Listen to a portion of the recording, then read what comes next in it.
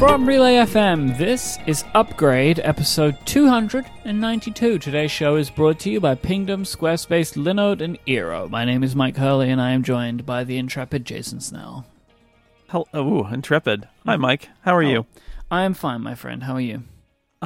Just great. You know, again, we are two of the people least affected by what's going on in the world because we stay inside and work inside all the time. But it makes me feel a little bit strange. And of course, my entire family is in my house now. So, you know, it's we live in strange times.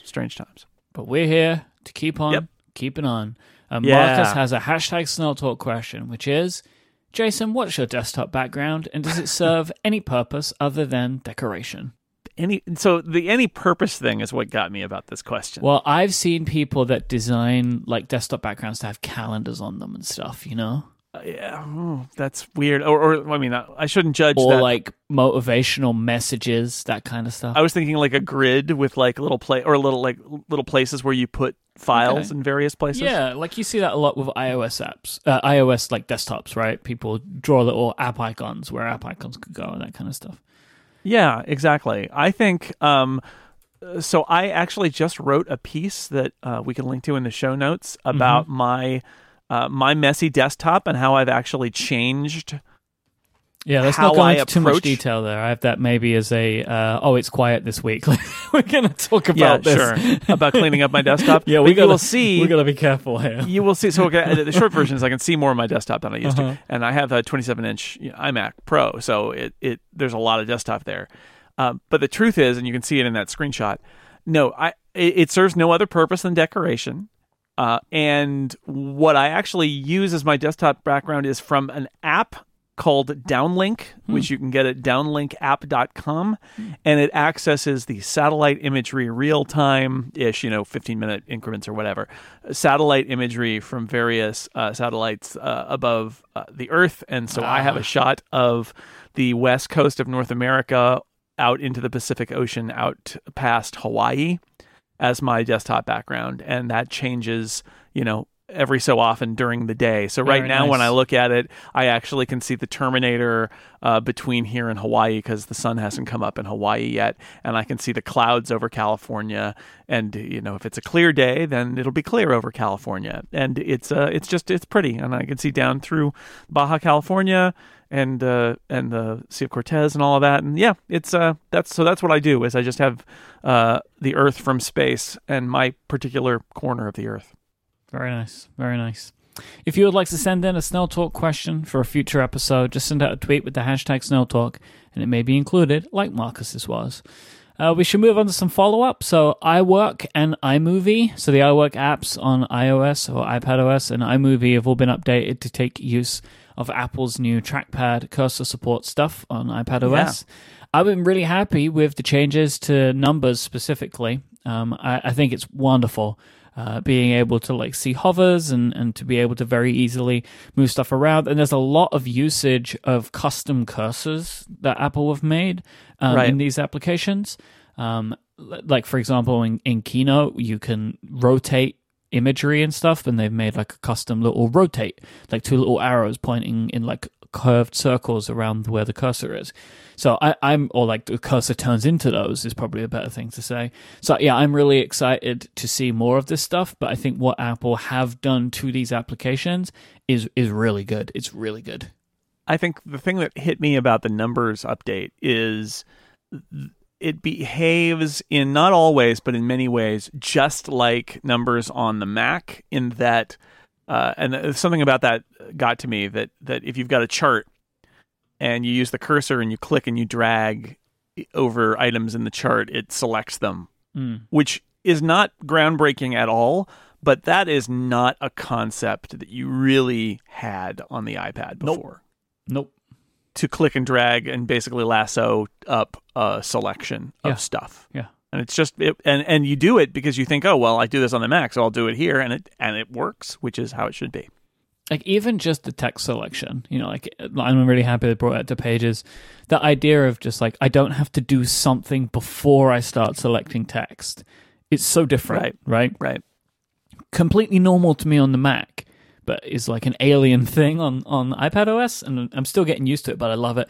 I also wanted to give a shout out to Fantastical. They had a fantastic update to support cursor support as well, to being able to now do things like drag and like extend an event over multiple days. They've just put some really good stuff into it, like hovers and stuff like that. I'm really happy with. That's just like an app that I've seen that's really taken good advantage of it. So I want to keep calling these out as I see them, because I think it's important to encourage this. And also, people might not be checking these applications very much, like if you're just used to using touch. But did we mention last week's screens from Edovia? I think so, but it's actually gotten better since last week. So they made a new update that hides the iPad cursor when you're using it. So you're driving a remote computer, you move your trackpad or mouse or whatever on the iPad, and it moves that cursor, and there's no double. Their first release, there was sort of like a double cursor, and then they used the new APIs to hide the cursor in that scenario. And now I think Federico wrote a piece last week where he referred to it as, it's Mac as an app. And it really is when you're in that scenario, which is great, especially if you're somebody like if I'm somewhere else in my house or elsewhere really, and I'm using an iPad and I need to do something that is specifically on a Mac, I have my Mac Mini server, it's always on, and I can just open it up and do that thing. And now it feels completely natural if I'm using a trackpad and a keyboard. Super nice. Turns out the 2020 iPad does have a feature we didn't know about that makes it different to the 2018 iPad. I'm going to read you something from an Apple support page or security page. iPad models beginning in 2020 also feature the hardware microphone disconnect. When an MFI-compliant case, a made-for-iPhone-compliant case, including those sold by Apple, is attached to the iPad and closed, the microphone is disconnected in hardware, preventing microphone audio data being made available to any software, even with root or kernel privileges in iPadOS or in case the firmware is compromised.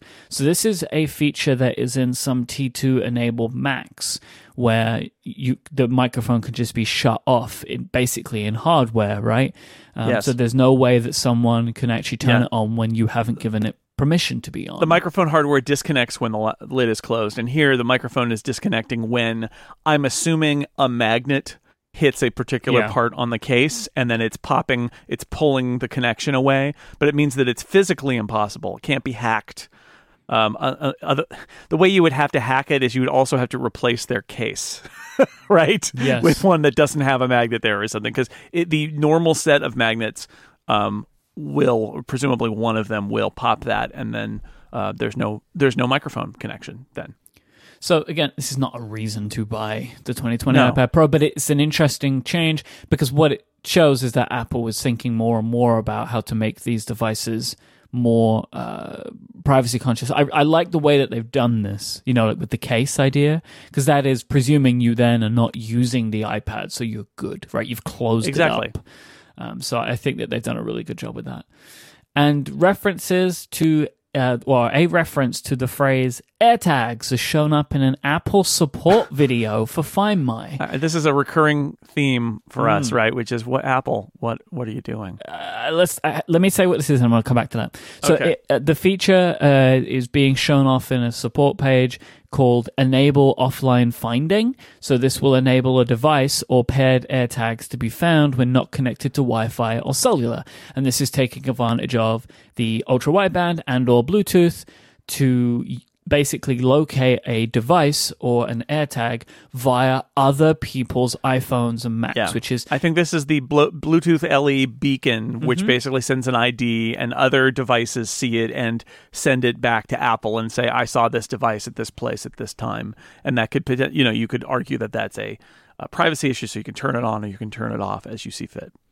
So this is going to be the must-buy reason for AirTags, right? That you could put them in your bag, you could put them on your pet's collar or whatever, depending on how big they are, and you will be able to find this stuff by the use of the billions of Apple devices that exist in the world, right? It's going to absolutely destroy this market if you're an iPhone user. Or even if you're not, honestly, right? You just have an iPad, you pair it to something, you're great, you still take the use of it. Now, I think the reason this has happened is Apple have clearly delayed AirTags, it would seem, and all of this stuff, all of these assets are created and they're put into systems, and then these systems release the assets, right? So, like, these support videos were to be published for a device that exists. I think AirTags, we're not going to see them this year now. Huh. You don't want to know why, Jason? Tell me why. Because people aren't going outside, are they? How do you sell a product which is for in case you lose something if you're not leaving the home? Like, how do you lose something? Like, I mean, yes, you can lose things in your house, but I don't think that is what this product will be, like, mainly positioned for. So I would be surprised to see this product launch in the current climate that we're in, because the main selling feature is kind of nullified, and it would be really weird to market this product. Yeah, we'll talk about Quibi later. Speaking of products that maybe shouldn't be launching right now. But I agree with you that I think one of the reasons that this AirTag stuff and the U1 chip are happening is because this is a product that Apple thought would be ready at various times and then turns out isn't. And so they're proceeding under the assumption that it's in there, and then they have to take it out, and they didn't take it out of every bit of documentation, and therefore you end up leaking it. It seems like they intended it to ship in the fall and it wasn't ready, probably. And now it seems like maybe it is ready. And I think you're right. It may be that they just don't want to ship it. And why not launch it later? I mean, you could argue why not launch it now, but they're not going to sell them now, and will people have forgotten about them by the time that they're moving around and traveling around and potentially losing things? It's an interesting question. But this product exists, right? This isn't just, oh, well, I heard a rumor that. Like, it's in support videos. It's in documentation. And it may be that they are going to put them on sale sooner rather than later, but they need to redo the marketing of them, right? Certainly. But, you would assume that the ads showed people traveling and forgetting their bag in an airport. Yeah, right? Yeah. And, you can't make an ad like that now because it's so tone deaf.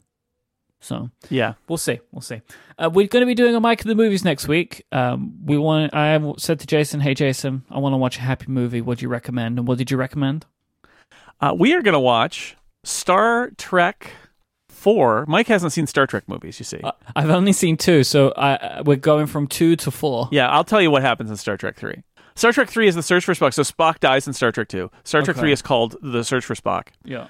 Here's my summary for you. Here's what you need to know. They find Spock. Oh, no. I mean, yay. Yeah, they find him. My understanding is that every other Star Trek movie is good. Is that correct? That's I've heard that before. For the first run of them, the even ones are the really good ones. 2, 4, and 6. Okay. Yeah. All right. So Star Trek 4, Star Trek The IV, Voyage Home. The Voyage Home. Yeah, 1986, directed by Leonard Nimoy. Ooh.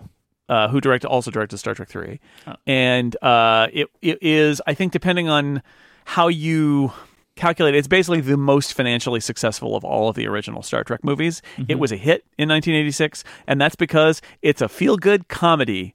Yes, it's a sci-fi movie, it's a Star Trek movie, but it is also a funny movie. And if you haven't seen it, or you haven't seen it recently, I think it's a good movie to watch because it's nice. And we live in dark times right now, so watch a nice, fun movie about a bunch of space people who go back to the 80s. It's funny. So, yeah. Should we... Let's talk about Apple and the coronavirus response, their update for this week. So lots of news as always, and I will do my best to summarize them. So according to Bloomberg, Apple employees are struggling still to adjust to work from home life while maintaining product secrecy. We've heard this before, but there's been continued reports of this being difficult for Apple employees. This is Mark Gurman calling all the people he knows who work at Apple and go like, "Hey, how's it going? And they're like, I'm here. Oh, man, I'm in my house. You're in your house. What's going on?" And they're like, "Oh, man, let me tell you." And then he's like, yes, tell me more. And then there's a story. That's how journalism works today. I mean, it's like, what else is going to happen? It's people in their homes. So, but it is interesting that Gurman has good sources, and he calls around and says, "What's this like?" And I try to think about, like, software developers. I keep thinking, like, that's something I get. I totally get software developers and how they might work in a distributed environment, because that happens. And I think about, like, building hardware and stuff, and I think, how does that work? Like, like, how do you keep that rolling I know that the designers aren't exactly like sitting around soldering things all day and bending wires and stuff, but still, it feels much more hands-on. It feels like that would be a greater leap in order to keep the ball rolling on, you're designing the next iPhone or iPad or Mac or whatever, and to do that when everybody's in their own home seems harder to me. It is, according to Gurman, harder, in fact. And really, the biggest issue, though, is that they're finding is the secrecy stuff. So, especially with the hardware, this is difficult. It is also apparently difficult with software because Apple is only is only allowing certain people to be able to use this stuff at home.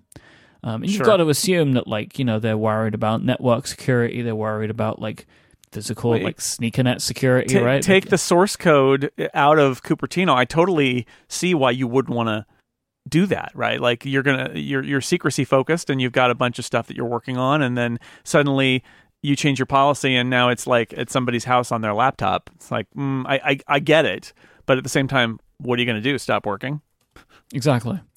So apparently, though, there are still a selection of products that are being worked on, including a new HomePod, which is interesting, a new Apple TV, a new MacBook Pro, the lower price iPads, so not the iPad Pros, the regular iPads, Apple Watch, iMac, and of course the iPhone. These are all things that Apple is still working on. Well, I mean, they never stop, right? Like no. They may be working. Gruber always points out that.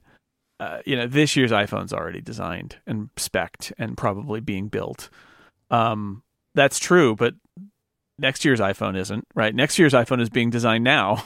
And then they're also working on the year after's iPhone. And it never stops. So we may end up in a situation a little like movies and TV, actually, where new stuff is rolling out now. Like there are movies that other than movies in theaters, which is another problem, but like TV shows. There are TV shows that have been made and are going to come out in the next few months. But what's going to happen, and you used to see this with whenever there's a writer's strike, for example, you would see this.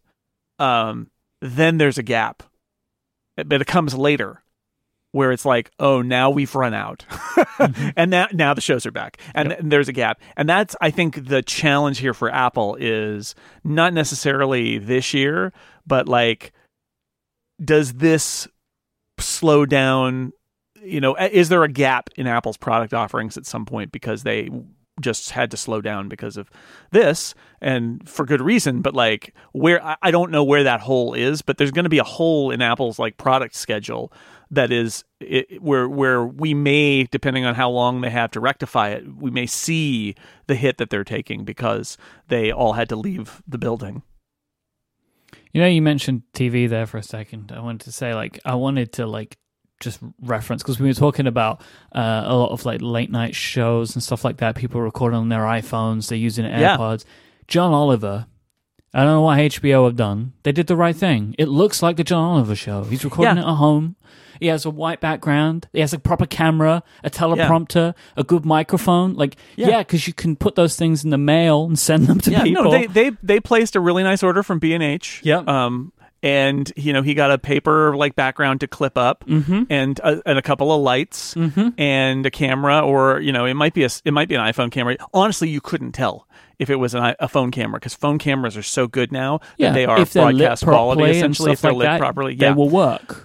Well, all of them. This is it's a tangent that I'm fascinated by it because they are all trying to figure this stuff out, and all of them have all kind of come back at a certain level. Like Stephen Colbert is the same way. He's got an iPhone, and then he's got looks like a laptop on the floor with a Zoom conference with his producers who are saying, "No, do that again," kind of stuff. But they're all figuring it out because the consumer tech at this point. And readily available tech is so good that you can, you're going to have to take, there'll be a lot of FaceTime calls saying, no, push this button. No, not that button, this button kind of stuff to get them up and running, them and their kids and their spouses. But you can do it. You get some LED light panels, you get this microphone, you get the computer here and the phone here and the tripod and all that. And, it can end up looking pretty good. Yeah, John Oliver's show is basically John Oliver's show now, except with no studio audience. And it took them a little longer to make. Yeah, and Trevor Noah's show looks really great. He's in front of like his own furniture instead of in a white void. Like I imagine that John Oliver didn't have a really good background, so he has a white background instead. Mm-hmm. But like Trevor Noah doing the Daily Show, it looks great. It really does. They've figured it out, and Colbert's figuring it out, and Jimmy Fallon is figuring it out. Like they're all figuring it out now, which is fun to see. And the tech is there that you just have to. Your high priced comedian talent, you got to walk them through how to set it all up, but they can do that usually, and that's been interesting to see. But like, it was refreshing to me to see that at least some television production companies can understand that it is possible to make this stuff look good with home stuff, because all the other things I've seen just look terrible. No, the John Oliver one I think is a great example, although Trevor Noah I would say is at that level, and Colbert is getting there, where you can see that it's almost, Oliver especially, it's almost like the show was. Like, other than the fact that the background is different, it ends up being about the content again. And I'm sure the other side of this, because we keep talking about production, like writing this and all of those, and post-production, they got to get those files and they got to transfer that HD video over the internet to an editor to put, right? Like all of that is super complicated. Like the writers' rooms have to run with, are they doing like Google Docs and Zoom meetings and stuff like that? Like there's a bunch of stuff beneath the waterline that we don't even see, but it is really amazing to watch as these shows start to turn into the same show as it was before, except now it's all kind of DIY, but they've managed to figure it out. And I'm not surprised that happened, but some of them are happening faster than I thought, because this is literally like show 2 for John Oliver in his house, and it's just his show now. Mm-hmm. All right, so going back to what we were talking about, which is Apple and coronavirus, Foxconn executives have tell their investors on a private conference call that leaked out that the 5G iPhone is still on track for 2020. Yeah. Like we said, it's listen to Gruber. You've heard this before. Mm-hmm. It's already done. Like it's already done. It's already designed. They have to make it. Yep. And so it's great to hear Foxconn say, yeah, we'll do that. But like that's one of these products that seems to be already down the line. It doesn't seem to be. It's like a TV show that they already shot and are in the process of editing, and they may be editing it in their houses now. There was a great, I think, Instagram shot of somebody who's editing the new season of Star Trek Discovery, and it's just like a trash can Mac Pro and a big monitor and some speakers on a card table next to their stairs in their house. And it's like, all right, but that like they can put that show out. They can make that happen. And I feel like the 2020 iPhones are probably like that, where it's like, yeah, we can make this work. This is not where the gap is going to be.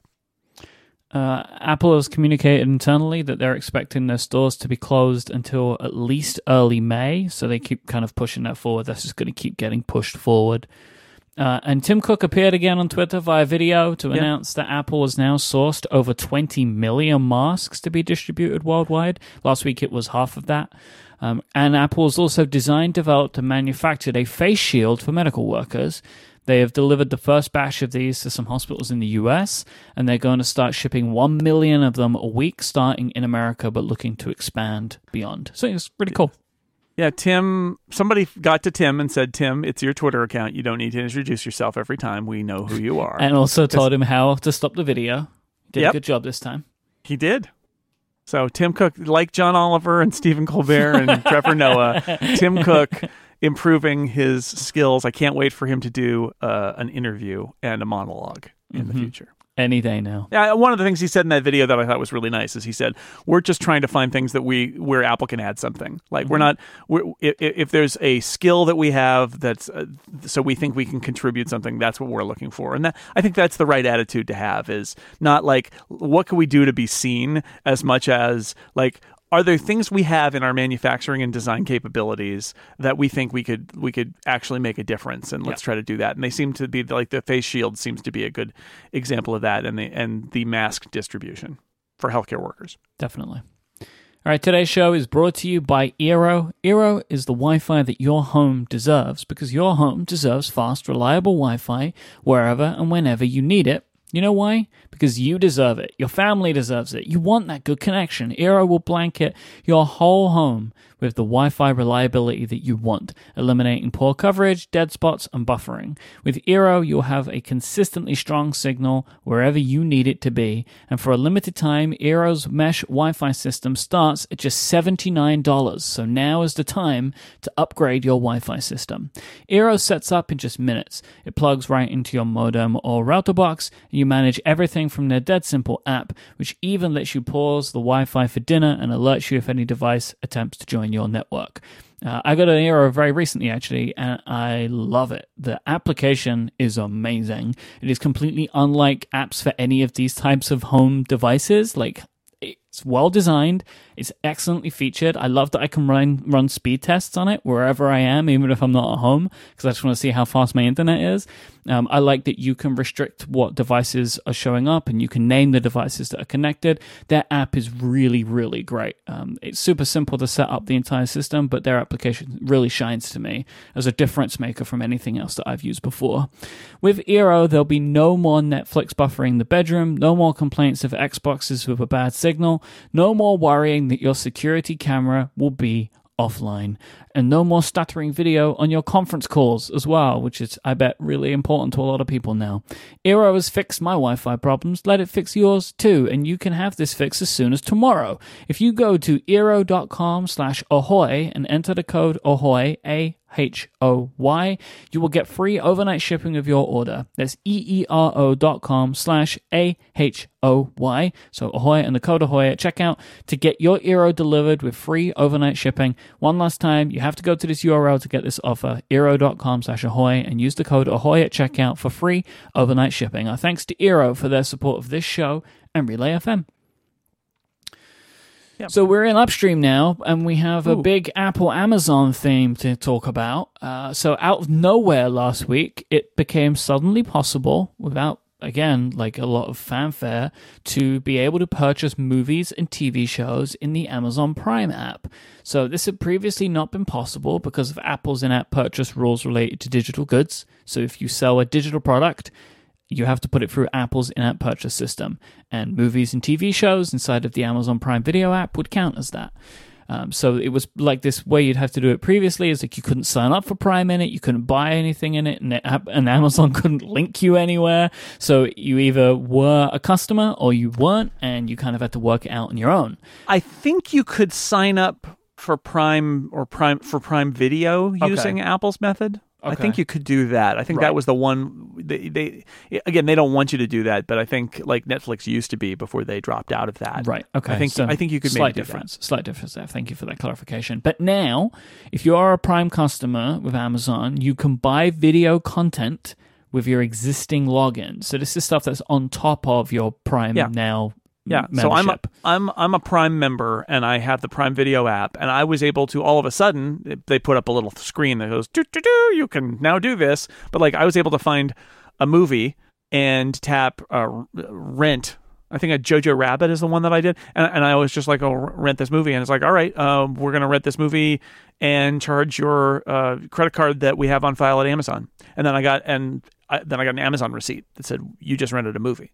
And so for me, my experience had nothing to do, no connection with Apple at all. I was doing that all inside the Amazon app using Amazon's payment services. So it's not just that it's a lot of debate about Apple taking 30% and if they might change it so Apple's taking less through their in-app purchase system. This is not Apple's in-app purchase system. This is just Amazon. This is how it works on Android, by the way.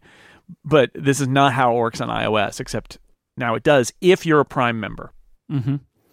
So if you're not a Prime member, it will switch to Apple's in-app purchase system. So Apple will take its cut for the purchase of that movie or television show.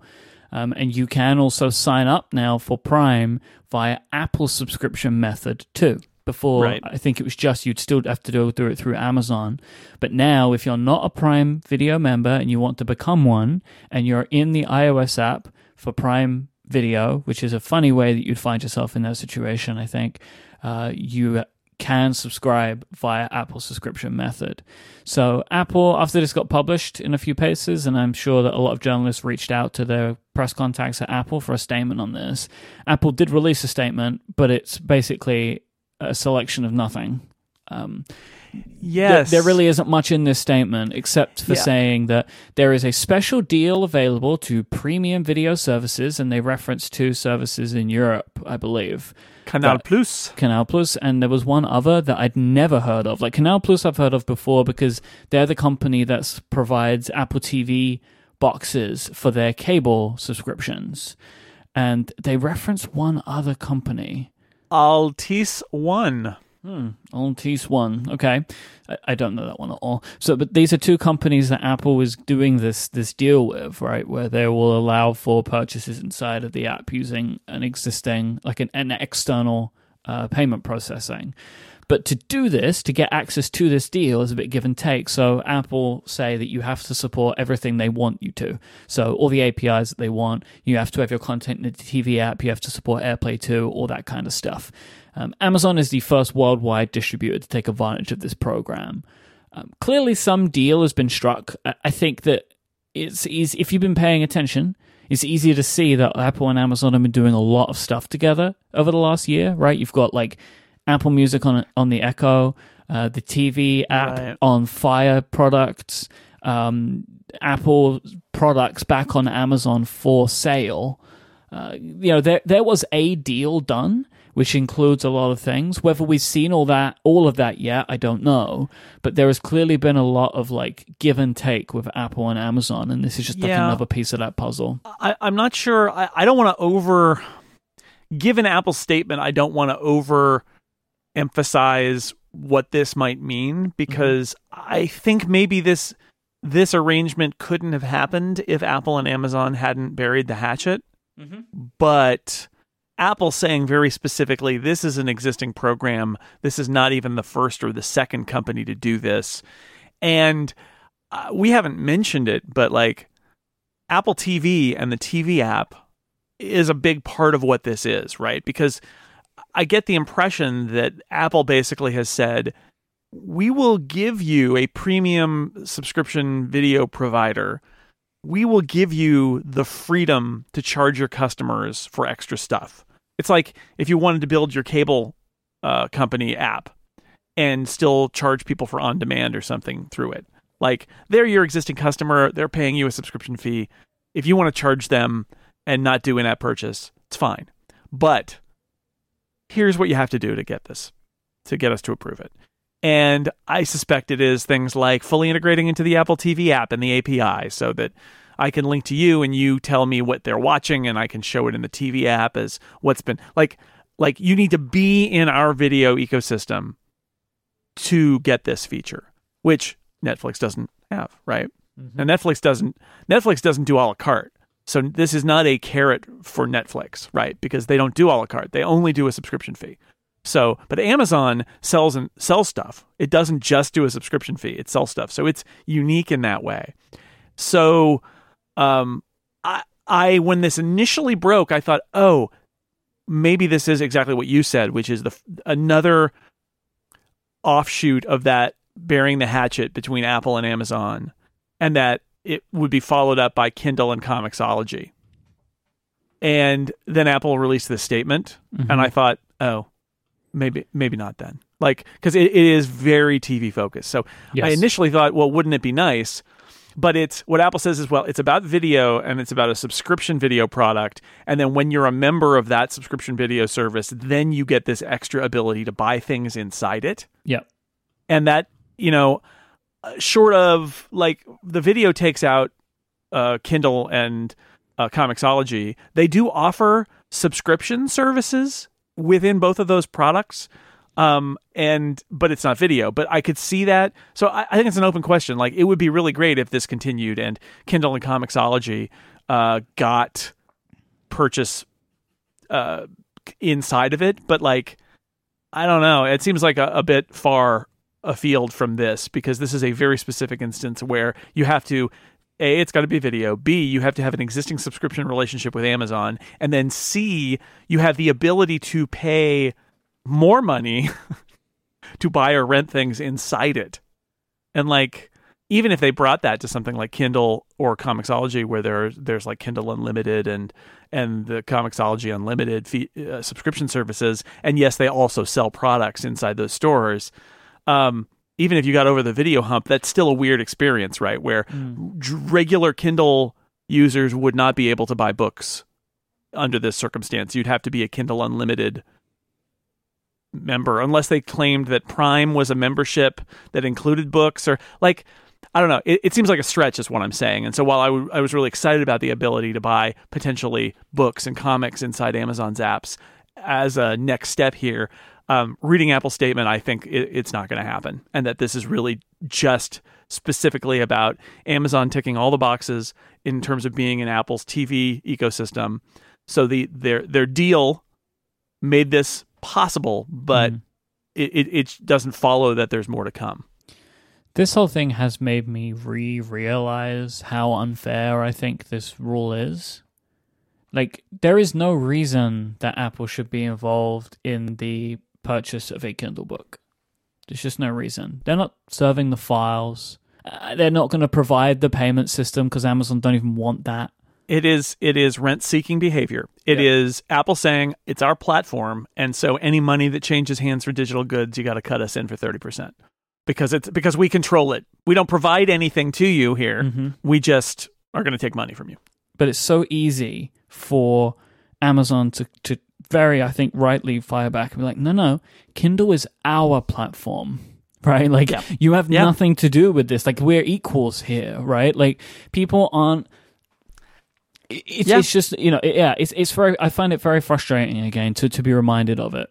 I understand, like, so the argument from Apple's side is that it's not rent-seeking behavior, it's protecting the platform because they don't want apps from unscrupulous vendors to suddenly start charging you, and you don't know anything about their infrastructure, whether they're unscrupulous or just not paying attention. Like, you may be compromising your credit card, and are they going to be charging you for more than they say, and all these things. It's like, well, you don't have to worry about it because Apple is going to protect you from that. Yeah. And I see that, but then you look at a company like Amazon and you think, come on, like, Amazon is so huge and they've got an existing relationship with these customers.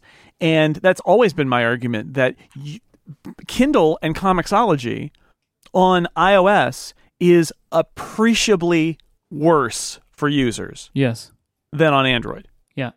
Because of Apple's policy, because it means that if you want to buy a book, you have to go to Amazon's website and do it. Whereas Apple, and it's even worse because Apple has a book app, and you don't have to do it with Apple's book app because Apple is the landlord. And so they get to set those rules, and they don't apply to Apple because Apple, there's no middleman. Apple is the man and Apple takes all the money. So it's ridiculous and unfair. And I hope that they find a way to define the rules in a way where shady apps don't try to charge your credit card, but giant companies with existing financial relationships can. Because I would really like to buy Kindle books on iOS without going to the webpage. And Comixology, especially. That, for me, that's where it really hits me, is I read a lot of comics on my iPad, and every time I want to buy new comics, I have to go to Safari. I have to log in again because their login only sticks for 7 days on the web. And then I have to go through and find the comics, and then I have to switch back to the app, and then I have to refresh, and then it's awful.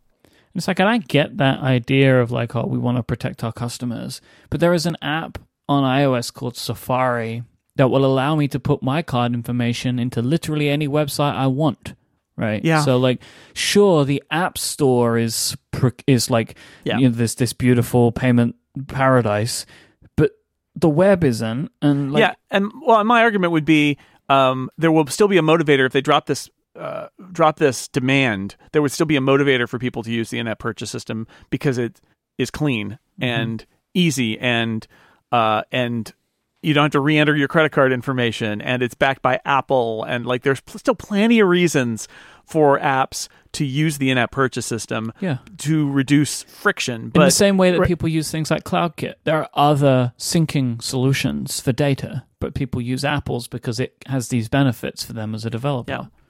By the way, I did hear from somebody, I'm not an Audible subscriber, but I did hear from somebody that was another example of an interface change where somebody said that, and I forgive me because I'm only half remembering this, that Audible, you have a subscription and it gives you credits. And I think that changed recently as a part of this détente between Apple and Amazon, where Audible, you now have a little more freedom to like spend your credits inside the Audible app. Where that might have been part of the books thing. Yeah, where before you got ebook settlement. You got kicked out to the web for Audible as well. But it's ridiculous. That's the bottom line. It's ridiculous. So I hope it continues because I think this is one of the worst policies that Apple has, and it benefits nobody except Apple. I know that people talk about this a lot, right? But I think we are getting to a point where Apple needs to kind of re-justify its cut again. Like what are you getting as a developer, as a platform partner? And I don't disagree with Apple doing these kinds of deals, right? Like that's business for you, right? Like Amazon is a big enough company, they're bigger than the movie company me and Jason start, right? Like we're not going to get the same deal that Amazon get, and I have no problem with that because Amazon have been successful enough that they get to sit at a table with Apple and talk it through and explain it and come to a deal. But I do think in general, Apple need to maybe reevaluate things a little bit more in the same way that they did the 30 to 15% on subscription thing, right? That was great, made a lot of people happy, made a lot of people more money, incentivized the reason to have subscriptions over one-time purchasing, like it helped people change their business models so they could have a free app that could have a subscription. Like, great. That was a great move. I think we need to see a little bit more of that again, just to continue justifying why Apple deserves the cut that it takes.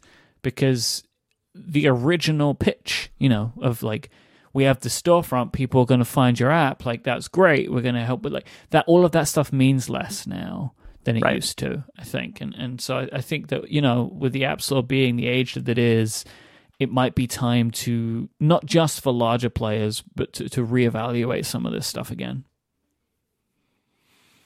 All right, this episode is also brought to you by Pingdom. Today's internet users, like me, like you, expect a fast web experience. No matter how good your content or how effective your marketing is, people are going to leave if your website isn't loading fast or isn't loading at all.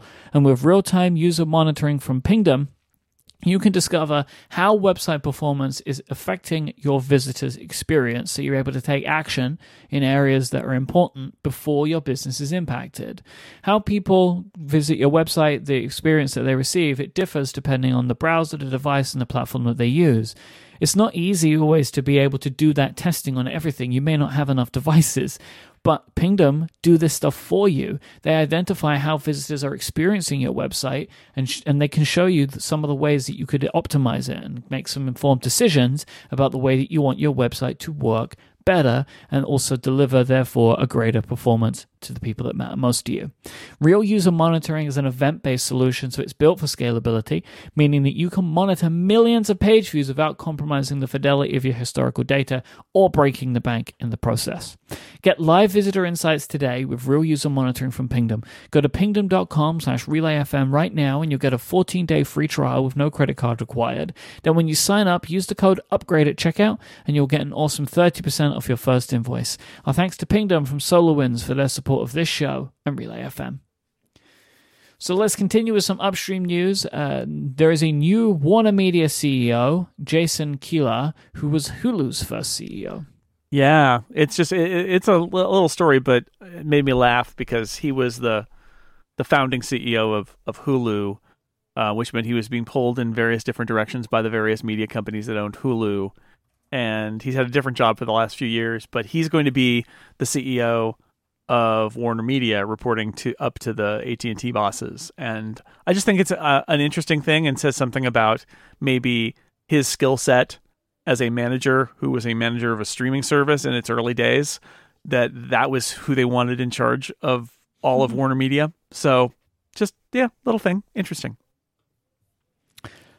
Quibi launches today to mixed reviews. Apparently the app itself is pretty good, nicely designed. There's some interesting ideas in there, like the content can change depending on the orientation of your device. If you're holding it in landscape or portrait, you might see different things. That's cool, but it feels like a gimmick to me. I don't know if I want to be moving my phone up and down to be able to watch a TV show and see different things. Apparently there's like a Steven Spielberg production upcoming, which will also use like your GPS and the clock of your phone to show the content differently. I don't know if I want these experiences.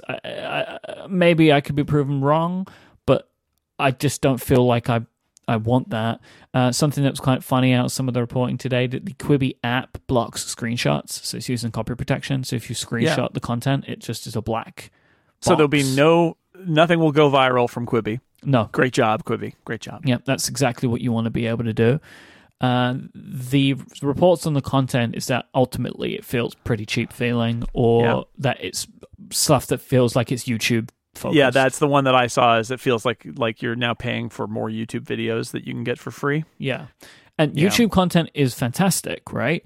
But YouTube content is considered a free thing, right? Yes. For people. You just go watch it.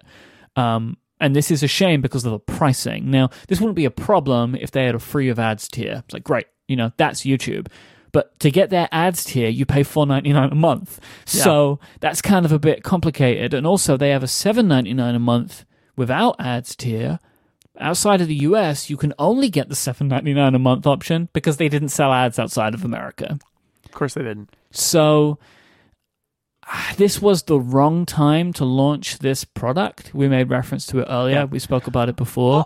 Also, I gotta say, I question the entire premise of Quibi. Sure. Because people watch video, I mean, in the before time, people watch video anyway on the go. Like, it's not like somebody is somewhere and thinks, oh man, I wish I could watch Netflix or YouTube or something on my phone, but I can't do that, so I guess I'll just sit here and stare out the window. Instagram stories or any other type of social media video. Or literally anything else. Yeah. Right. We But weren't no, hunting the for problem this is content. I just need a 10-minute long Quibi video. That's what I really wish I had right now. So, they did an interesting thing in signing up a lot of big stars and all that kind of stuff. But I'm not interested in, right? Like, I wanted to maybe check this out. I was thinking about it, but I'm like, I don't want to pay for this. Like, I don't want to pay more than Disney Plus for this. Yeah. Right? Which I would be paying £2 a month more than I pay for Disney Plus for this service. Like, I'm not, and I know they have a 90-day free trial, but honestly, like, I don't even want to check it out. Like, I don't think I'm going to get anything out of this content. Like, I will wait to hear of the TV show, the Quibi show, the Quiblet. I don't know what they call it. I'm sure they've got some name for it. That's a must-have. That is a must-have. But like right now, I'm not interested in this. The only thing that I wanted to maybe see was Chrissy's Court, which is Chrissy Teigen doing like a Judge Judy type thing. But it's not. I don't want to see it enough that I want to pay £7.99 a month for it. Which again is how much I pay for Netflix, right? Where I can watch Tiger King, which is incredible. Have you watched Tiger King? Yes, I watched the first 3 episodes, I think. But so good, right? I don't think I would say so good. It's fascinating to watch. It's hard to it. believe that people like that exist, and yet they do. And I talked about this on TV Talk Machine last week, but I'm encouraged by the fact that people will watch documentaries if they're about super outlandish subjects. And in fact, people will watch like an 8-hour-long documentary if you break it up into episodes and have cliffhangers at the end of each episode. So fair play. But you break them up into hour chunks. You don't break them up into 10-minute chunks like they do on Yeah, well, Quibi. that's true. Well, there's a tiger. Yeah. Stay tuned next week for more tigers on Quibi. Tiger. Like, okay. All right. Oh, hey, there's this guy who works with the tigers. All right. Come back next week. Yeah. Thanks, Quibi. This hasn't launched in the world that it should have. And I feel like I don't know what they would have done. Like in their position, I probably also would have just launched it anyway because you put so much money into it at this point. But I think the target market for Quibi was small, and that small market is working at home right now, and they don't need your bite-sized chunk videos. We'll see, though. I'd like to be proven wrong. And Apple debuted a trailer for an Apple TV Plus show called Trying, which is a British comedy show starring Rafe Spall. It is focusing on relationships and parenthood and conception complications. It's coming May 1st. It looks really good. I love the trailer. It is the dry, realistic British humor that I enjoy and that Rafe Spall is especially good at. I'm looking forward to checking this one out. It looks good. It looks different because it's a British comedy. So it's different to the other type of content that is on Apple TV Plus right now. So I'm excited about it. And this is Apple's worldwide content initiative, right? Like everybody gets to see this British show that is on Apple TV Plus. Yep, this is a very like Channel 4 or BBC content. Like also, it's like shot in. It looks like Camden, which is an area that I love. Like, yeah, I'm super into it. Jason, should we talk about Zoom? I think we should probably. Yeah. I mean, this is being covered in a lot of places. I don't know if we need to go into the exact details, but you know, if you're working from home right now, you have kids homeschooling right now, especially, you've probably heard about Zoom. Zoom is the web conferencing, video conferencing application that has risen to prominence during lockdowns around the world. It's funny, they seem to have been perfectly positioned somehow for this, and I think not entirely intentionally, but everybody seems to have leapt to Zoom, and people are using Zoom. And I was thinking about it. I was trying to explain to somebody like why Zoom in particular.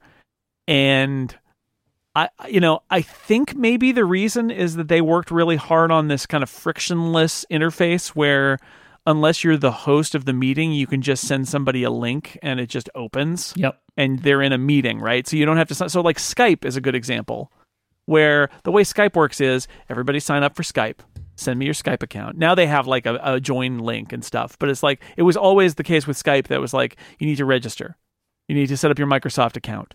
And now you can be in a Skype call. Mm-hmm. Whereas with Zoom, you just show up and there's a teleconference. And I think that led, plus the fact that they had a free tier that gave you 40 minutes, a 40-minute long conversation for free. They were also, pretty successful in enterprise. So as people were starting to move to working from home, they were having to use the software that their company was telling them to use, which in a lot of places was Zoom.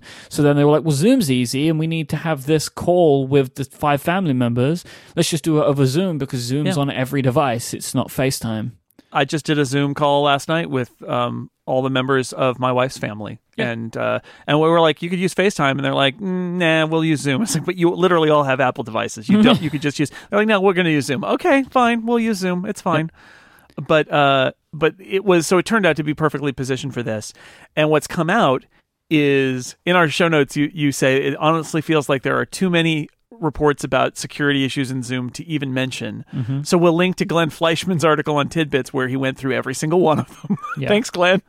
This is like this really interesting thing that happens in technology media reporting. And I am not criticizing this. Like, do not get me wrong, but it's just like an interesting thing to observe where like website A publishes a thing that they found out about a security issue or an issue with a piece of software. And then there are lots more as every other tech-focused news outlet is trying to find this stuff, or they're getting other tips. So like it becomes this like feed, like a beast that is being fed. Like we saw it with the enterprise certificate stuff. Do you remember that? Sure. Like, it's the steady drip, where somebody points something out and then everybody else starts investigating it and they find things. And Zoom, honestly, it's also a little bit like Zoom is very casually walking down a hallway minding its own business, and then a giant spotlight is placed on it, and it's like and it freezes. It's like So here's my. I mean, look, Zoom has issues. There's no doubt about it. Definitely. I don't have a lot of time for people who want to say that Zoom is evil like Facebook, because I don't think they are. I think they're just, and I wouldn't say incompetent, but I would say that they are a startup who was really focused on adding features so that they could serve customers and close deals and get more money and get more customers and continue growing because they're a startup, and was a lot less focused on all the things that involve security and, limits to their system, because they're like, yeah, but who's going to do that? It's not a big deal. This is enterprise software. People aren't going to be like Zoom bombing, the idea that people can just kind of like come up with codes and appear in random video conferences, and it's really bad. And they've actually had to change their security. Like now, by default, you have to, as the starter of a meeting, you have to look at a list and admit people to a meeting, or you. Glenn's suggestion is you look through the list, kick out the people you don't know, and then do an admit all to everybody. But in the early days, right, like they were just not focused on it. They were moving as fast as they could, and it led to a lot of bad practices. There's no doubt about it. And I'm not really defending that. I'm just trying to understand it. Like, why did the Zoom installer on the Mac install all the things in the pre-flight, and then when you click the install button, nothing happens because it's already installed itself? Well, you know what? I don't think that's them being evil. I think that is a developer who made a mistake, and either nobody noticed or nobody cared. And I think a lot of it is nobody cared because, and I would imagine there are developers at Zoom, given the speed at which they've implemented some of these fixes, I think there are developers and maybe even product managers at Zoom who knew all about these flaws and were like, can we, because I've been there, folks, I've been there, can we fix these flaws? Can we get development resources to fix these flaws? And then somebody up the chain says, no, build the new feature that's going to get us this $4 million contract. Do that instead. And they just sit there. And then the spotlight gets switched on. And Zoom's like, Don't look over there. That is what basically has happened, I think, here. And I think that their response really is about as good as a response can be in the situation that they found themselves in. Where it took them a few tries, but they did get there. Yep. Nobody's perfect. They got there. They got the to entire where they expertise of this company is not to be in that big a spotlight, right? Like none of them are good at it. None of them got to where they were because they were good at it. Yeah. And the final response was, yeah, you're right. We like the ad tagging, like the ad tagging on their website where it's like their privacy policy is like a marketing privacy policy, and it's like, we can sell all your information. And somebody who's a privacy person calls them on it and says, why are you reselling your customer information? You're a subscription-based company. You're not even an advertising company. And their response was something like, oh yeah, and you really get the sense that whoever put up the privacy policy ripped a privacy. Yeah. They ripped a privacy policy from somewhere and posted it because they knew they needed to have one. And is that dumb? Yes, it is. Do I understand how that would happen in an organization that is moving quickly and has priorities that are not the priorities of tightening every screw down because they're a startup? Yes, I do. Because that privacy policy has been in place for 4 years, and not one user or person at Zoom has read it until someone wanted to read it to find something. And again, not excusing bad practices, but this is how this stuff happens. You are focusing on pushing forward, always building your company forward, and you just let things go. And honestly, if you're the kind of person who says, we need to really, we need to sweep up behind us, and we need to tighten all the screws on these things, and we need to go back and fix these little bugs. I mean, look at Apple, right? How many stories do we have about bugs that get introduced in a version of macOS or iOS, and they never get fixed? All the new features keep coming in, but they never go back and fix a lot of these little bugs. It's because that company is not providing developers and product managers incentive to fix little bugs. Their incentives are all about making new features, and this is a problem. So Zoom's privacy policy, like, is Zoom really planning on being a gross company that resells all of its customer data when you come to their website? No, they're just dumb, and they used a dumb privacy policy, and you could see it because the moment it gets pointed out, they're like, "Oh God, no! Let's change it," right? Like, so again, is Zoom a badly run company? Kind of, but in a really boring way that most, I would say, companies, especially startups, are badly run, which is they prioritized growth and didn't realize what, like the rest of us, exactly what was around the corner, which was this level of scrutiny. And I will also say it has taken them a while to do the right thing, but they've generally come around to realizing that it is the right thing in a way that is refreshing because it's not something that Facebook ever did. Yes, you have to I get that these things can be criticized when you find out about them. You can criticize the way that they respond, but if a company ultimately comes around to doing what is recommended or what people suggest, that needs to be not necessarily applauded, but recognized. Because these days, big technology companies, and Zoom went from 10 million daily users to 200 million daily users. They're a massive tech company now. Too often, these companies just dig their heels in and they don't do what you want them to do. Yeah. Zoom is in the crucible right now. Mm-hmm. They are in the crucible. And two things can happen. They can either come out of it better for it, or they can burn up. Right? Those are the sort of two things that can happen. And I think they're going to come out of it better for it. I think that they're going to, despite all of these complaints about Zoom bombing and privacy issues and bad technology practices, their business at the end is going to be way larger than it was going in. Yeah. But I also think it will be way more focused on these customer issues because they've had to focus on them. And that has given a little more cred to the people inside, presumably, who can say, we need to do this the right way. You saw what happened when we did it the wrong way. Let's do it the right way now. And I think there'll be a better product and service and company when all is said and done. Because they don't need new users. They got those. And they learned it. I mean, they had to learn it the hard way. But honestly, I think a lot of times that's exactly what happens to companies is they go along and then they get called on it. And then you find out what they're made of when they get called on it. And a lot of times honestly, Zoom's response is not that different from the responses of all sorts of people to the COVID-19 crisis, where you start by kind of bargaining and you're like, well, all right, maybe we'll change a little bit and maybe we'll do this little minor thing. And then you have that moment where you go, oh no, this is huge. I need to just stop right now. And that's, I think, what Zoom has basically done is they're like, well, there's a little thing. And then they finally seem to have had that moment where they're like, you're right. This is really bad. We're not going to, I mean, the fact that it's such a big deal in the text of we're going to stop implementing new features and we're going to focus on fixing all of our security and privacy problems. It's like, well, you guys were still working on new features? Don't do that. Don't do that. Capacity, stability, and fixing all your really bad privacy and security bugs. Yep. Let's do that now. Right now, let's focus on that. And they got there.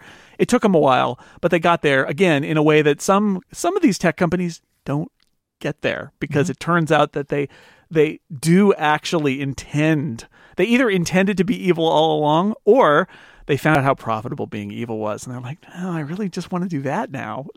And I don't think Zoom is at that point. So I think, are there? And here's the other thing: are there alternatives to Zoom? Yes, there are. Google Hangouts, FaceTime, Skype. Yeah, they're all going to have different trade-offs, but there are advantages to them. You don't have to use Zoom. I would argue that just like getting mad at an airline or a cable company or a cell phone company, you're really probably just trading one set of issues for another. But if, the beauty of the way Zoom is built is, I believe you can just use a web browser and not even install their app and still get into their conferences if you're not the host.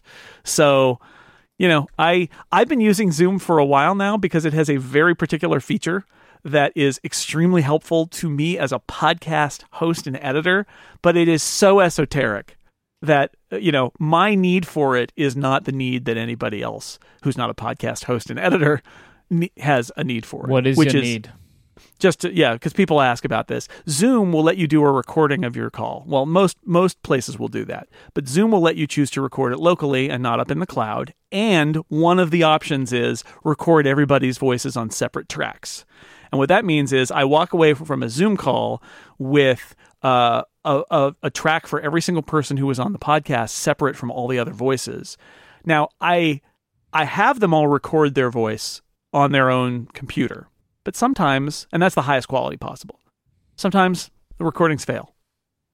And it used to be, when I used Skype, that if that recording failed, I had to take my recording of everybody talking at once and cut out the parts where they made noise and put that in, and cut out all the other people's voices from where they're talking, because they're talking on their microphone and on that track. It was a lot of work. It's a lot of work. And now I just sub in the Zoom version of their voice, and I got it. and that work goes away. So that's the reason I use it. But that's 0.0001% of Zooms, and we keep adding zeros as this crisis continues. So there are alternatives out there. I just want to say, like, switching to some other thing is no guarantee that they do not also have privacy, security, and ease of use problems. Because Zoom very clearly prioritized ease of use over security, and it's biting them now, but it's also the reason that they're being used by so many people, is it's fairly easy to hop on a Zoom call. I've been really enjoying Ben Thompson's discussion on this in the Daily Update. I recently subscribed to the Daily Update podcast, and it's very good. So this is like Ben's Daily Update, which you've probably heard of for a while, an email newsletter, and now there's a podcast version, which is great for someone like me who doesn't like to read very much. And what Ben ended up recommending was that Zoom take like 90 days to focus on privacy. Is exactly what Zoom is doing now, which is, I don't know if they took his advice or if they just came to the same kind of result, but that's what Zoom is up to now. They are just pausing all feature development, focusing on a security overhaul. But so that's Zoom. Yeah, can't get away from it. I had a Zoom call today. I have 2 tomorrow. Everyone wants to use Zoom now. It's kind of funny to me, Jason. Like, I used to do just video, like just calls, just phone calls, but now I'm having video calls with the same people. It's like we didn't video call before. Why do we do video call now? It's fun. We can do this now. Yeah, I mean, I still get Hangouts requests because Google Hangouts still exists, even though they keep trying to kill it. And Skype, definitely. But Zoom, I think there's also the truth that once it's a tool in your arsenal, you want to apply it to everything. Yep. And some of this might fall away as being like, I don't need to do that. Or it may just be like, oh, I got it. Let's just use it. Like, it's also everybody's inside and seeing another face is kind of nice, right? Mm-hmm. I think that's part of it too. Mm-hmm. I think there's an interesting question about FaceTime. Like, group FaceTime should be like I said, my wife's family and I should have used FaceTime last night, but we didn't. And I think it's because the perception is it's complicated, people don't know how to use it, and it's got the weird like bubbles and stuff that float around, whereas Zoom is just a grid. And like the bubbles are whimsical, but I think they're bad. So saying about that, I have been pondering this idea of something I want to talk to you about, which we'll do after this break, where we talk about our friends over at Linode and thank them for supporting the show. Whether you're working on a personal project or managing your enterprise's infrastructure, Linode has the pricing, support, and scale that you need to take your project to the next level. Linode have 11 data centers worldwide, including their newest data center in Sydney, Australia. And with their enterprise-grade hardware, S3-compatible storage options, and a next-generation network, Linode delivers the performance you expect at a surprisingly good price. You can get started with Linode today and get a $20 credit because you listen to this show. Then you'll have access to a revamped cloud manager built on an open source single page app. Nano plans start as low as $5 a month. GPU compute plans suitable for AI, machine learning, and video processing, and one-click installs of the most popular apps including WordPress, Lampstack, and game servers for Minecraft, and so much more. Go to linode.com, linode.com/upgrade, and use the promo code UPGRADE2020 when creating a new Linode account, and you'll get a $20 credit towards your next project. And Linode are hiring right now. Go to linode.com/careers to find out more. But to get your hands on that $20 credit and sign up for Linode today, go to linode.com/upgrade and use the promo code UPGRADE2020 for that $20 credit. Our thanks to Linode for their continued support of this show and Relay FM. So I've been rolling this idea around in my head, which I'm kind of referring to as like a big question, which is, how will COVID-19 change consumer technology? And I've been thinking about this just in general, that like I would like to maybe try and do this stuff more if people like it, of less something that is focused on like what happened this week, which is typically what we talk about on this show, but more kind of like bigger questions about technology. So the reason I've been thinking of this is like the way that people are working right now is different to how they've worked before and at large scale, right? Yeah. People have been working from home in technology for years, decades maybe even. But the idea of, no, everyone is different, right? And it's going to unearth a few different types of ideas in the way that people are used to working. Therefore, the way that technology enables this in our lives. And when all the big technology companies are forced to face these issues, they may see things that other people have been seeing for a while. So there is that whole stream.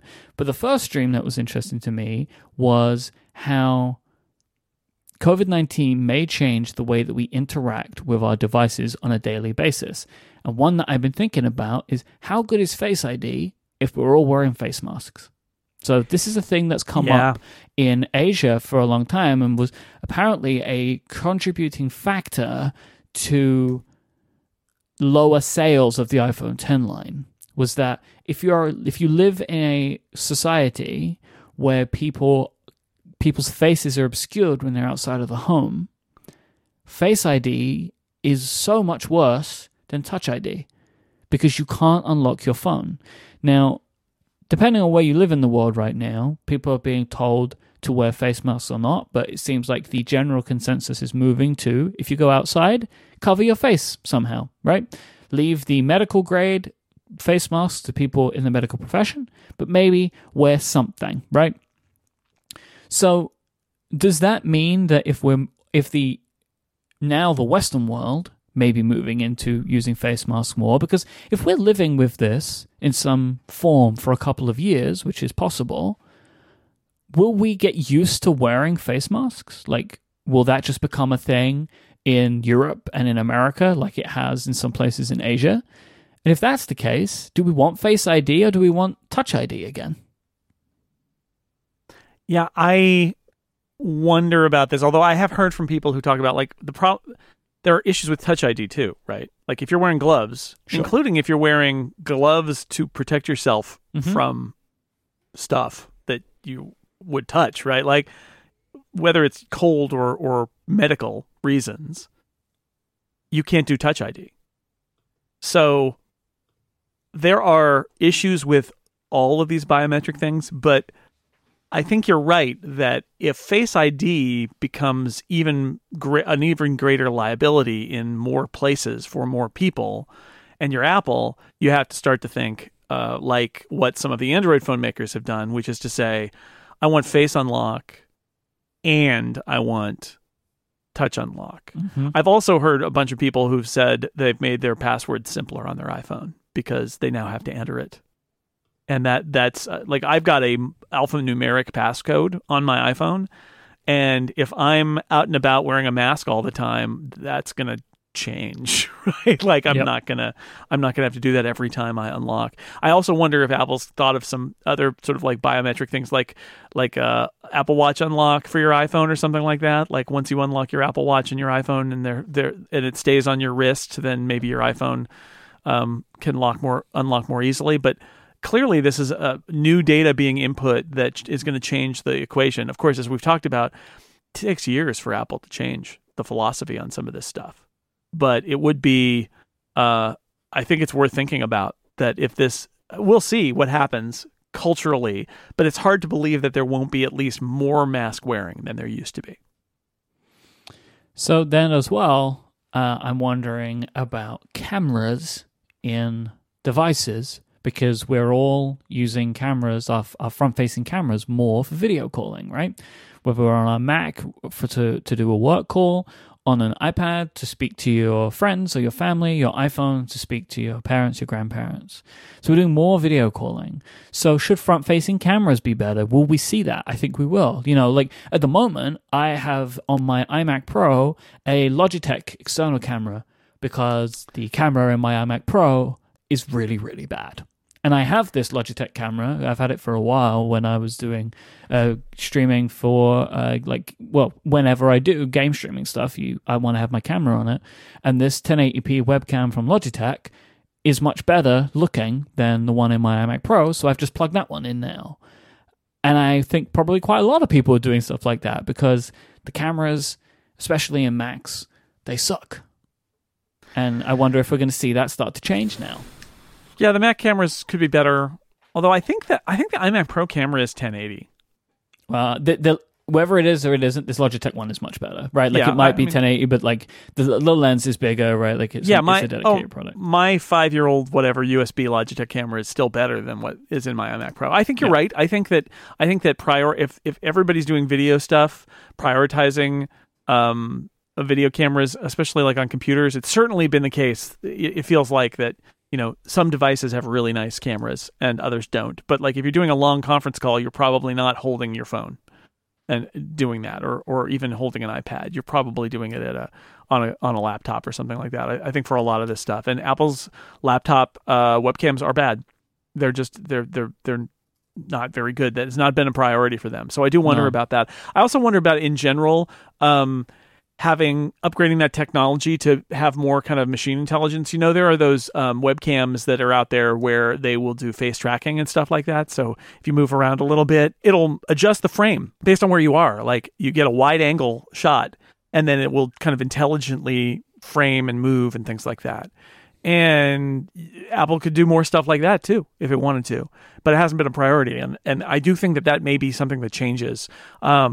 And let's talk about the 16-inch MacBook Pro and the new iPad Pros. They've got their 6 whatever it is microphone array, and 16-inch MacBook Pro is the studio quality microphones and all that. Like Apple was already on that, but I think that's a real win for them because having your existing microphone device be better and sound better is something that they're already headed toward. And it's important. Like, you don't want to sound like you're at the bottom of a well if you're in a Zoom meeting or whatever, or a Slack meeting on audio. You don't want to sound bad. You don't want to not be able to hear someone, right? Like if you're doing it over speakers, like all of that stuff is important. And I think that we're going to see like a continued push on this stuff because people are having to use these devices more frequently. Like, as I say, there are a lot of people that are doing this every day, but not necessarily the people that make the computers are doing this or have been doing this. Yeah. Well, yeah. This is that famous story that I love about how Apple Mail was really, really bad on slow connections. And I discovered that when I was on a cruise ship like 10 years ago, that like Apple Mail wants to sync all your mailboxes and it just uses huge amounts of data. And then they started doing Wi-Fi on airplanes. That became a very popular thing, and that was a slow connection. And the next release of macOS was much better in terms of Mail using the connection. And it was very clear what happened, which is all the people who wrote the software and the executives who used it all of a sudden found themselves on a low latency, slow internet connection and realized that Apple Mail was completely inappropriate for that. And so they fixed it. Like, that just happens. Like, if you don't live it, we could talk about maps, right? Like, Apple Maps is really great in the Bay Area, but it's not necessarily very good in lots of other places, and you get a skewed perception of it. So I think you're right that this is one of those things that we're going to see. This is a good example, but there are others. Like, we're going to see collaboration, communication apps, and also hardware that's used in them get better in the next few years because the people who make that stuff are currently dealing with whatever today's state of the art is and probably having some ideas about where this stuff could be better. Yeah, when it comes to apps and services, the thing that's interesting to me is like the hardware is coming from your existing hardware makers, but apps and services can come from anywhere, So like, something like Slack is born out of, wasn't Slack, the company behind Slack was building a video game, and then they built a communication tool to talk about the game that they were making. The game didn't end up going anywhere, but they realized that they had stumbled into a better communication tool. I think that's Slack's origin story. So these types of software solutions can come out of weird places, and I would expect that we see a lot of startups over the next couple of years coming in to try and save or fix X, right? Like, yes. I think the company behind Basecamp is building an email replacement tool, which I think is on hold at the moment. It's 37 Signals, right? I believe it's them that's doing this. But this is that will come at a time when people have been using email too much or using Slack too much to communicate, and they're like, "Oh, I'm frustrated with this tool. I wished it was better." Right. Like, Slack is kind of funny now that like Slack has now become the establishment, so people want to build Slack replacements when Slack was to replace email. But what we've all realized is Slack is great for team communication.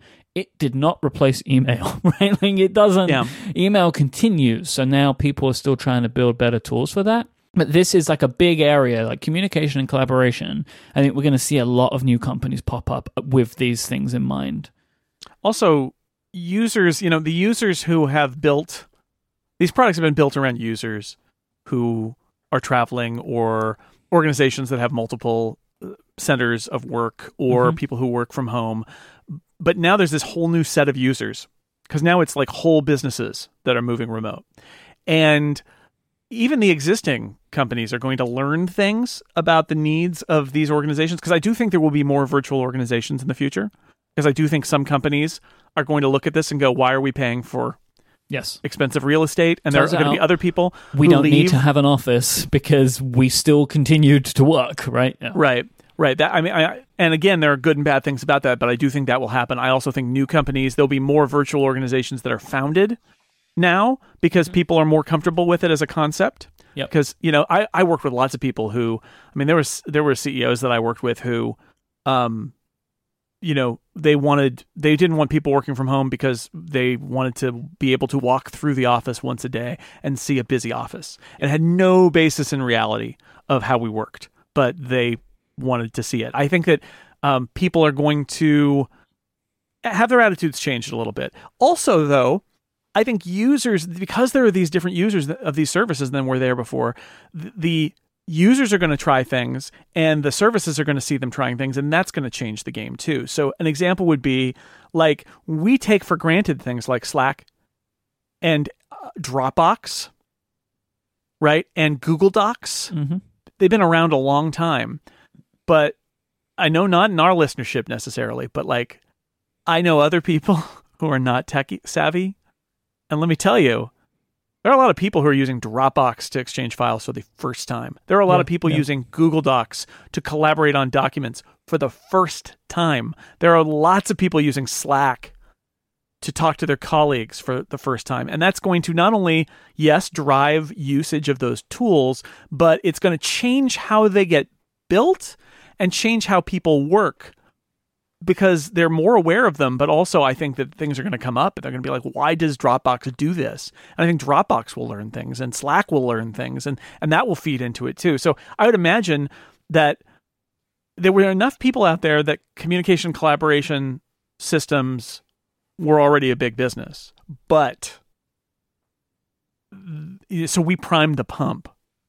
But now here's everybody else. And everybody else is going to have different issues, and it's going to build a bigger business for those companies, but a different business too. And I think that will push them in different ways. Because like I think Google Docs and Dropbox both seem so basic to us, but like thank goodness they're there.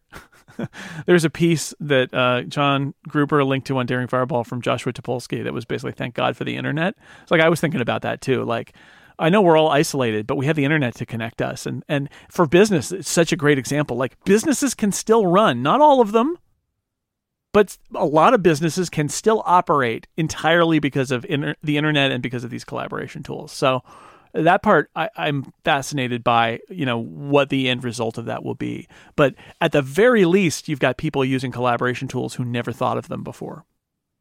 Which is kind of awesome, isn't it? I think so. I mean, as a user of those collaboration tools, this is one of those things where the rest of the world is seeing things that you and I have been working with for a while now. And I think that's cool. And there will be good and bad about it. Like I talked to somebody who is related to, I'm going to be very vague, who's related to somebody I know, who you end up being, I'm the computer guy. People ask me tech questions. And it was a question about Slack, and they were joining Slack. And it was like, what shouldn't go in Slack? And I said, well, if you're if you've got things that you want to say to your colleagues that you don't want the boss to see, don't put them in Slack. Do that as a send an iMessage or something. Like, people are going to have to learn stuff like that too. That like this belongs and the archives belong to the company. And they can get them at any point. This is that fun thing with Slack. You will be told. So everyone is told if the archive is accessed, but the archive can be accessed. Yeah. So it's stuff like that people are going to learn too. But on a paid account. I think it's great. And the scrutiny, to pull back to Zoom for a second, scrutiny by people who are not the usual people in a moment where this stuff is becoming more and more used is going to reveal faults, whether they're usability issues or blind spots in the product where they never realized that was a thing people would want to do until now, or pure security failings like what Zoom has dealt with. Like, so much of that is going to come out. And I do believe, because I am an optimist, I do believe that these products will be better for it in the long run because they will have been put through the ringer. But in the short run, people are going to bash their heads against parts of these products and be like, well, why does it do it this way? And the answer is going to be something that's not uncommon when you talk about products from big tech companies, which is, we didn't ever think of that. It's like, oh yeah, well, you got new users now and you're going to have to deal. I think that's great. So that was our first big question. Big question. I would like to know if people want to hear more of this type of stuff. And if you do, what do you want us to talk about? It's just something I'm playing around with. Because again, it's like we've spoken about this before. It's like, how will COVID-19 change your technology podcasts? Well, at some point, the news might stop. And we want to continue to entertain you. So this is one way that I hope that we can do it. Couple of pieces of news before we do #AskUpgrade. It is Apple acquisition season, Jason. So, oh boy. Last week, you can still buy companies. You sure can. Apple acquired the weather app and service Dark Sky, and is slowly going to be shutting down the application and on some platforms on Android, and the API is being shut down as well. You are a weather person. You like the weather. Nobody wants to talk about that. What is your take on this news? I like that Apple is looking at a third-party app and service and saying, why don't we have that they have their own weather source that they buy for their weather app. Dark Sky goes way beyond what is available or being used by Apple. Mm-hmm. So I could see from that perspective. I can also see from the perspective of potentially letting other weather apps on their platforms have access to the API exclusively, so it makes weather better on Apple platforms. I mean, they're shutting it off for Android, so I think it's just one of those cases where like Apple could choose to build a better weather app, but they're going to have to go through all the trouble of building a better app and making deals with a bunch of data sources and building out this whole back end infrastructure. Or they could just buy Dark Sky, who already did it. Mm-hmm. And it makes sense to me. And it stinks if you're somebody who relies on their data and are on Android, but I think it makes sense and is smart from Apple's perspective. Apple have bought an AI app called Voices to boost natural language processing for Siri. The company focuses on creative, on like voice technology to help narrow down searches for shopping items. So, there was an example given in the Bloomberg article that was reporting on this, saying that you would, for example, say, "I need a new LED TV and my budget is $1,000," and the assistant would be able to provide a result for that. So it's doing a lot of like language processing to help narrow search queries.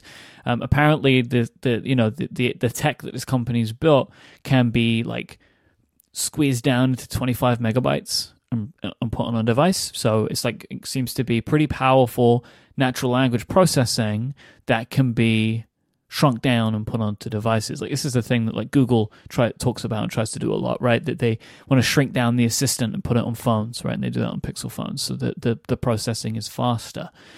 So that's one. Do you have anything extra on that? It's interesting. I'm pleased to see that they're trying to do more to make Siri's comprehension better. That's what I was going to say is I think we can all agree that spending money to get technology to make Siri work better is good. Yeah, we all want to see that, right? You love to see it. And they're also rumored to be buying a company called NextVR. NextVR provides VR experiences for live events.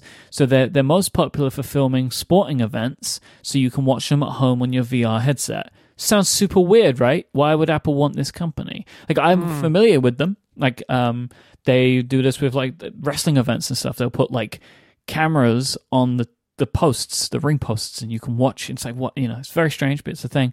Turns out NextVR holds a large series of patents around virtual reality streaming. So their patent portfolio could potentially be of interest for any company that wants to be involved in virtual reality. So maybe that's more than Apple wants to do VR streaming of basketball games. Like, that would be peculiar, but if they hold patents for streaming of virtual reality, like, that might be a thing that you might want to own going into the future. I hear that Tim is bullish on AR, but maybe VR too. Who knows? Yeah, I mean, it's not wild to imagine that any kind of virtual reality stuff could also be AR based. Like, these things can go together, Yeah. But I think Apple have made some moves into VR. Right, we've seen it. Right, like, do you remember when they had that demo at WWDC with the Darth Vader thing? Yeah. A few years ago. So they want to do it, and every company's looking at it, at least, in case it is that next frontier. All right, let's finish up the show as we always do with some hashtag Ask Upgrade questions. But before we do that, let me thank our final sponsor today, Squarespace. You can make your next move with Squarespace. They will let you easily create that website that you've been thinking about for your next idea or project. With Squarespace, you can super easily register a unique domain name, customize and take advantage of beautiful award-winning templates that are so easy to make look your own, but also are just like really excellently positioned for you to just start immediately. And they have so much more available to you. You can very easily add on an online store function, so you want to sell physical or digital goods. You can do that with Squarespace, and they have a bunch of integrations with other services and platforms to allow you to do that really easily. If you want to create a blog, or maybe you want to make a site for an event or for something important that's going on in your life, they have all of the tools to do that. They are an all-in-one platform that will let you take care of it. There is nothing to install or patch or upgrade. Squarespace have got you covered, and they back it up with 24/7 customer support. I have been using Squarespace for a decade now, because this week, Jason, Mike Hurley has been podcasting for 10 years, and my first podcast website was built on Squarespace. So I know now that I have been using Squarespace for 10 years to build my own websites, and I continue to today. So I have a website called thethemesystem.com, and I built it on Squarespace for a project that me and Gray have been working on Cortex. So it's super easy to do. I go to Squarespace because I don't know how to build websites, don't want to learn, but I can use Squarespace because it's super simple to do. So you can go and sign up for a trial today at squarespace.com/upgrade. And you can build your entire website on this trial. And then when you're ready to launch it to the world, you sign up for one of their plans. That you can get 10% off your first purchase of a website or domain, and show your support for this show by using the offer code UPGRADE.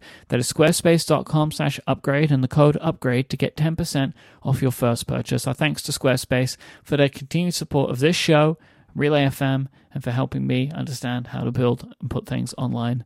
Squarespace, make your next move, make your next website. That does mean as well that Squarespace have been sponsoring my shows pretty much every week for like 8 or 9 years now at this point. Wow. So I love you, Squarespace. Thank you. Hashtag Ask Upgrade. First question comes from Greg, and Greg wants to know, is it possible in macOS to have a folder in the dock with apps in it like you can on iPadOS? Sure. Although I generally don't recommend that you take apps out of the applications folder. That's but you the can problem, isn't it? So you make a folder, and you make aliases of those apps in that folder and put that folder in the dock. And then you got it. You could do the Launchpad thing, right? But that's not, I don't think that's what you want to do, right? Because that's every app then. Yeah, you don't want to live do that. in the dock. You don't want to do You don't want to do that. But like in your documents folder or something, make a folder for your stuff, and then you do it's Command Option Drag. I think will make an alias. Just Command Option Drag the apps into that folder, and then you drag that. I'm doing it right now, in fact, and then you drag that folder into your dock. And look, you got a bunch of apps that pop up, and you can have it be one of those little stacks or however you want to view it. And and then you click on them and they launch. So that's the way to do it, I would say, is aliases. Keep it clean. I like this question from Greg, because I like the idea of a Mac feature that went to the iPad and now wanting to replicate an iPad function on the Mac feature, which is the dock, back on Mac OS. I just like that back to the Mac nature of it all. Casper says, Mike, what about using a Mac Mini as a recording Mac? It's not as portable as a laptop, but you're adding a monitor and keyboard anyway. So just a bit of context in case you're not familiar with this. When I'm allowed to go back to my studio, I wanted to have separate computers. So when I'm able to get that set up, so I would be having my iMac Pro to do all of my editing and heavy work on. And then I want to record on a separate desk, which is more sound isolated, and use a different computer for that. And I planned on using a laptop for it. Now, I understand the idea of a Mac Mini because I'm going to have a keyboard, mouse, and monitor anyway. So why not use a Mac Mini? So it'll be a permanent system and it can maybe have a bit more power in it. But one of the reasons I want to use a laptop for this is so then when I travel, I take the same machine that I'm recording on all the time that is set up for recording. I take that machine with me. That is my thinking. Who knows how this will play out, if it ever plays out. It will. But that's kind of the route that I'm going with, is wanting to replace to a laptop. And I am thinking now, Jason, still that MacBook Air is probably the right move for me. I think just like price power wise, I think that's what I'm going to be looking at. But not anytime soon. Seth asks, my family is on a shared account. In settings and Bluetooth, all of my kids' AirPods and Beats headphones and mine are in there. I don't want them in there. But when I click remove, it says it will remove all of the devices on a shared iCloud account. Any advice? Seth, you need to move to an iCloud family. Yep, that's it. I know you don't want to hear it, but Apple is very strict on this now. They're not interested in building features that make it easy or convenient for you to put every device in your entire family on one Apple ID. They want you to have different Apple IDs for the different people and have them be in a family. And if that doesn't work for you, then you're just going to have to deal with having all those devices in your Bluetooth menu. Yep. But what Apple wants you to do is create, for your kids, you create kids' Apple IDs and tie them into the family, and then you can authorize them and set them up however you want. But that's, for the last 3 or 4 years, that has been Apple's whole standard. So that's the answer. And I switched to an iCloud family plan a couple of months ago, and I would say it's fantastic. It was easy to do, and I have no personal downsides.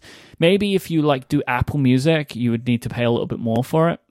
That's one. I will include in the show notes a link to Mac Power Users episode 522, where Stephen and David talk about iCloud family sharing, in case you want to get a refresher on this, Seth, or other listeners out there if you're thinking of doing this. But the problem is, it is all tied to one iCloud account, which I'll say is great. It's a great feature of AirPods, right? That I'd pair it with one device and it's on all my devices. But if you're sharing a whole, if you're sharing one account with a lot of different people, well, everyone's going to connect to everybody else's devices. That's just the way it is.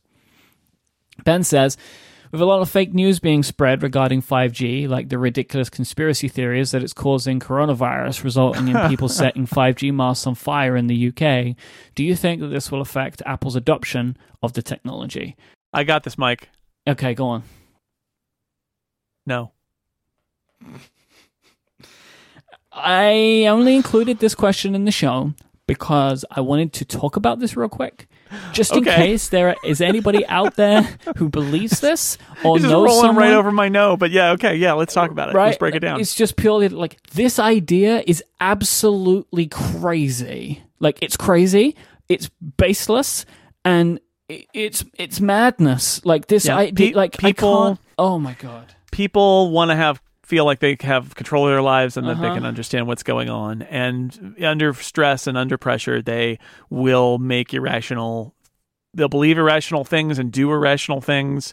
And there was already this undercurrent of kind of not even remotely supported by any information, in fact, where people were convinced that 5G was causing health problems. So it was very easy to port that over and blame a virus on cell phone towers.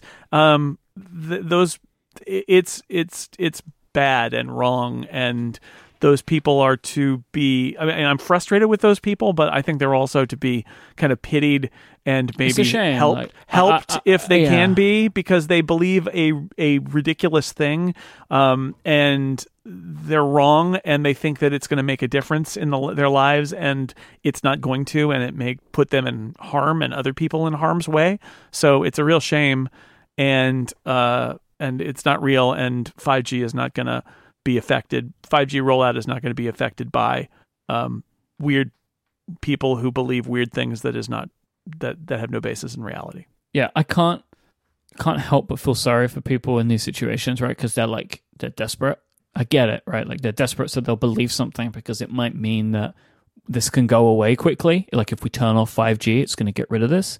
But like, it's not true, and it's upsetting. But also, I just wanted to bring it up as like just in case anyone was kind of thinking it out there, or like you've heard someone mention it. Please, like, this is a wild thing, and these types of distractions are not helpful for people in times like this, right? Like, it's not going to help us get through this, because that's not the solution to this problem. The solution is stay at home. Just stay at home. Stay at home.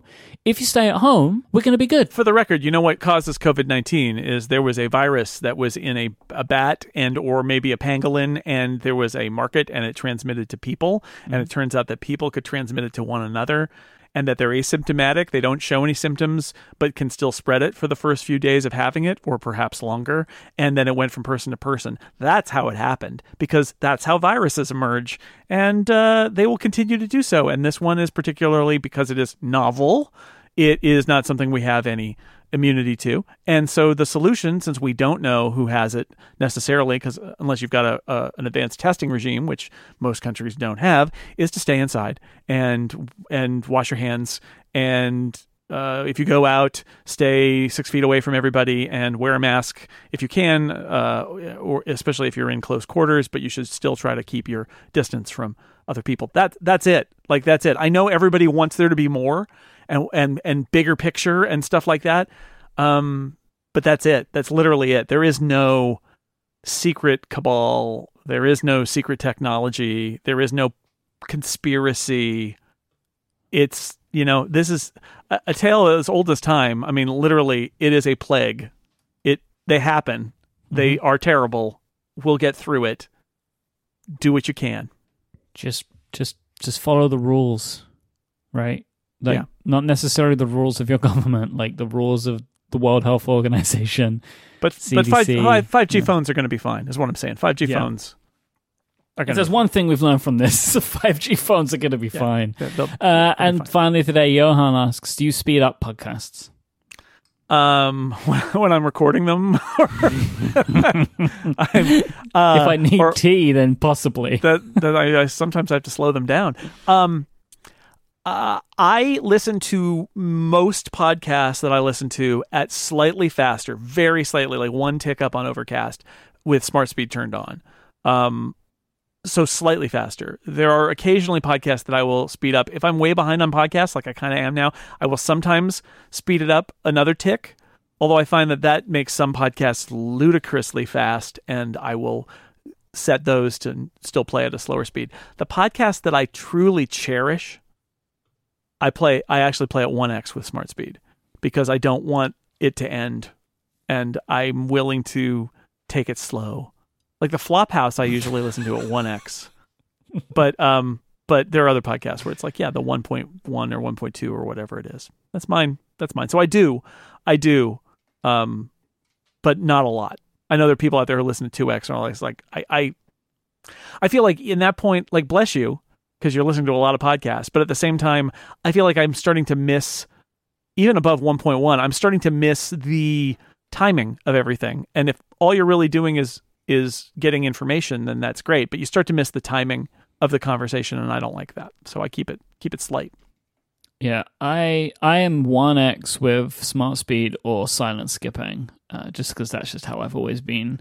I used to be like a speed purist, right? Like I was do not listen, like please don't listen to my shows faster than 1.5 or whatever. But I've kind of I've grown up and I've grown out of that, because honestly, like people use silent skipping, like and that even could be like it can be a frustration to me, because there are shows where like I'm editing them really particularly and I am putting the spaces in, and the spaces are just like, taken out, and like, it's like if you're listening to this in smart speed at 1.5x, that thing where I said no, that killed at 1.0 with no smart speed. That was the funniest thing in this whole episode, but you kind of missed it because we just blew on past it, because that was all about like timing and stuff like that. Now I agree with you. What I always have said, and I believe this is, my podcasts are made for 1x, and you can do what you want with them, but like the supported speed is 1x. I make it to sound right at 1x, and then you can do what you like with it, and people listen really fast, and that's fine. But what I don't do is think, oh, now how's this going to work in smart speed, and what's it going to sound like at 1.2? And I'm not going to do that. That I'm not going to do. That's take it into your own hands and make your own judgments. Also, we never ever need to hear again when we're live in person, or if that ever happens again, or on live stream. I never need to hear it again that we sound drunk. You talk so slowly. At 1x. No, I don't. This is how I talk at this talk. speed. You listen so quickly. Oh, I have to remember that.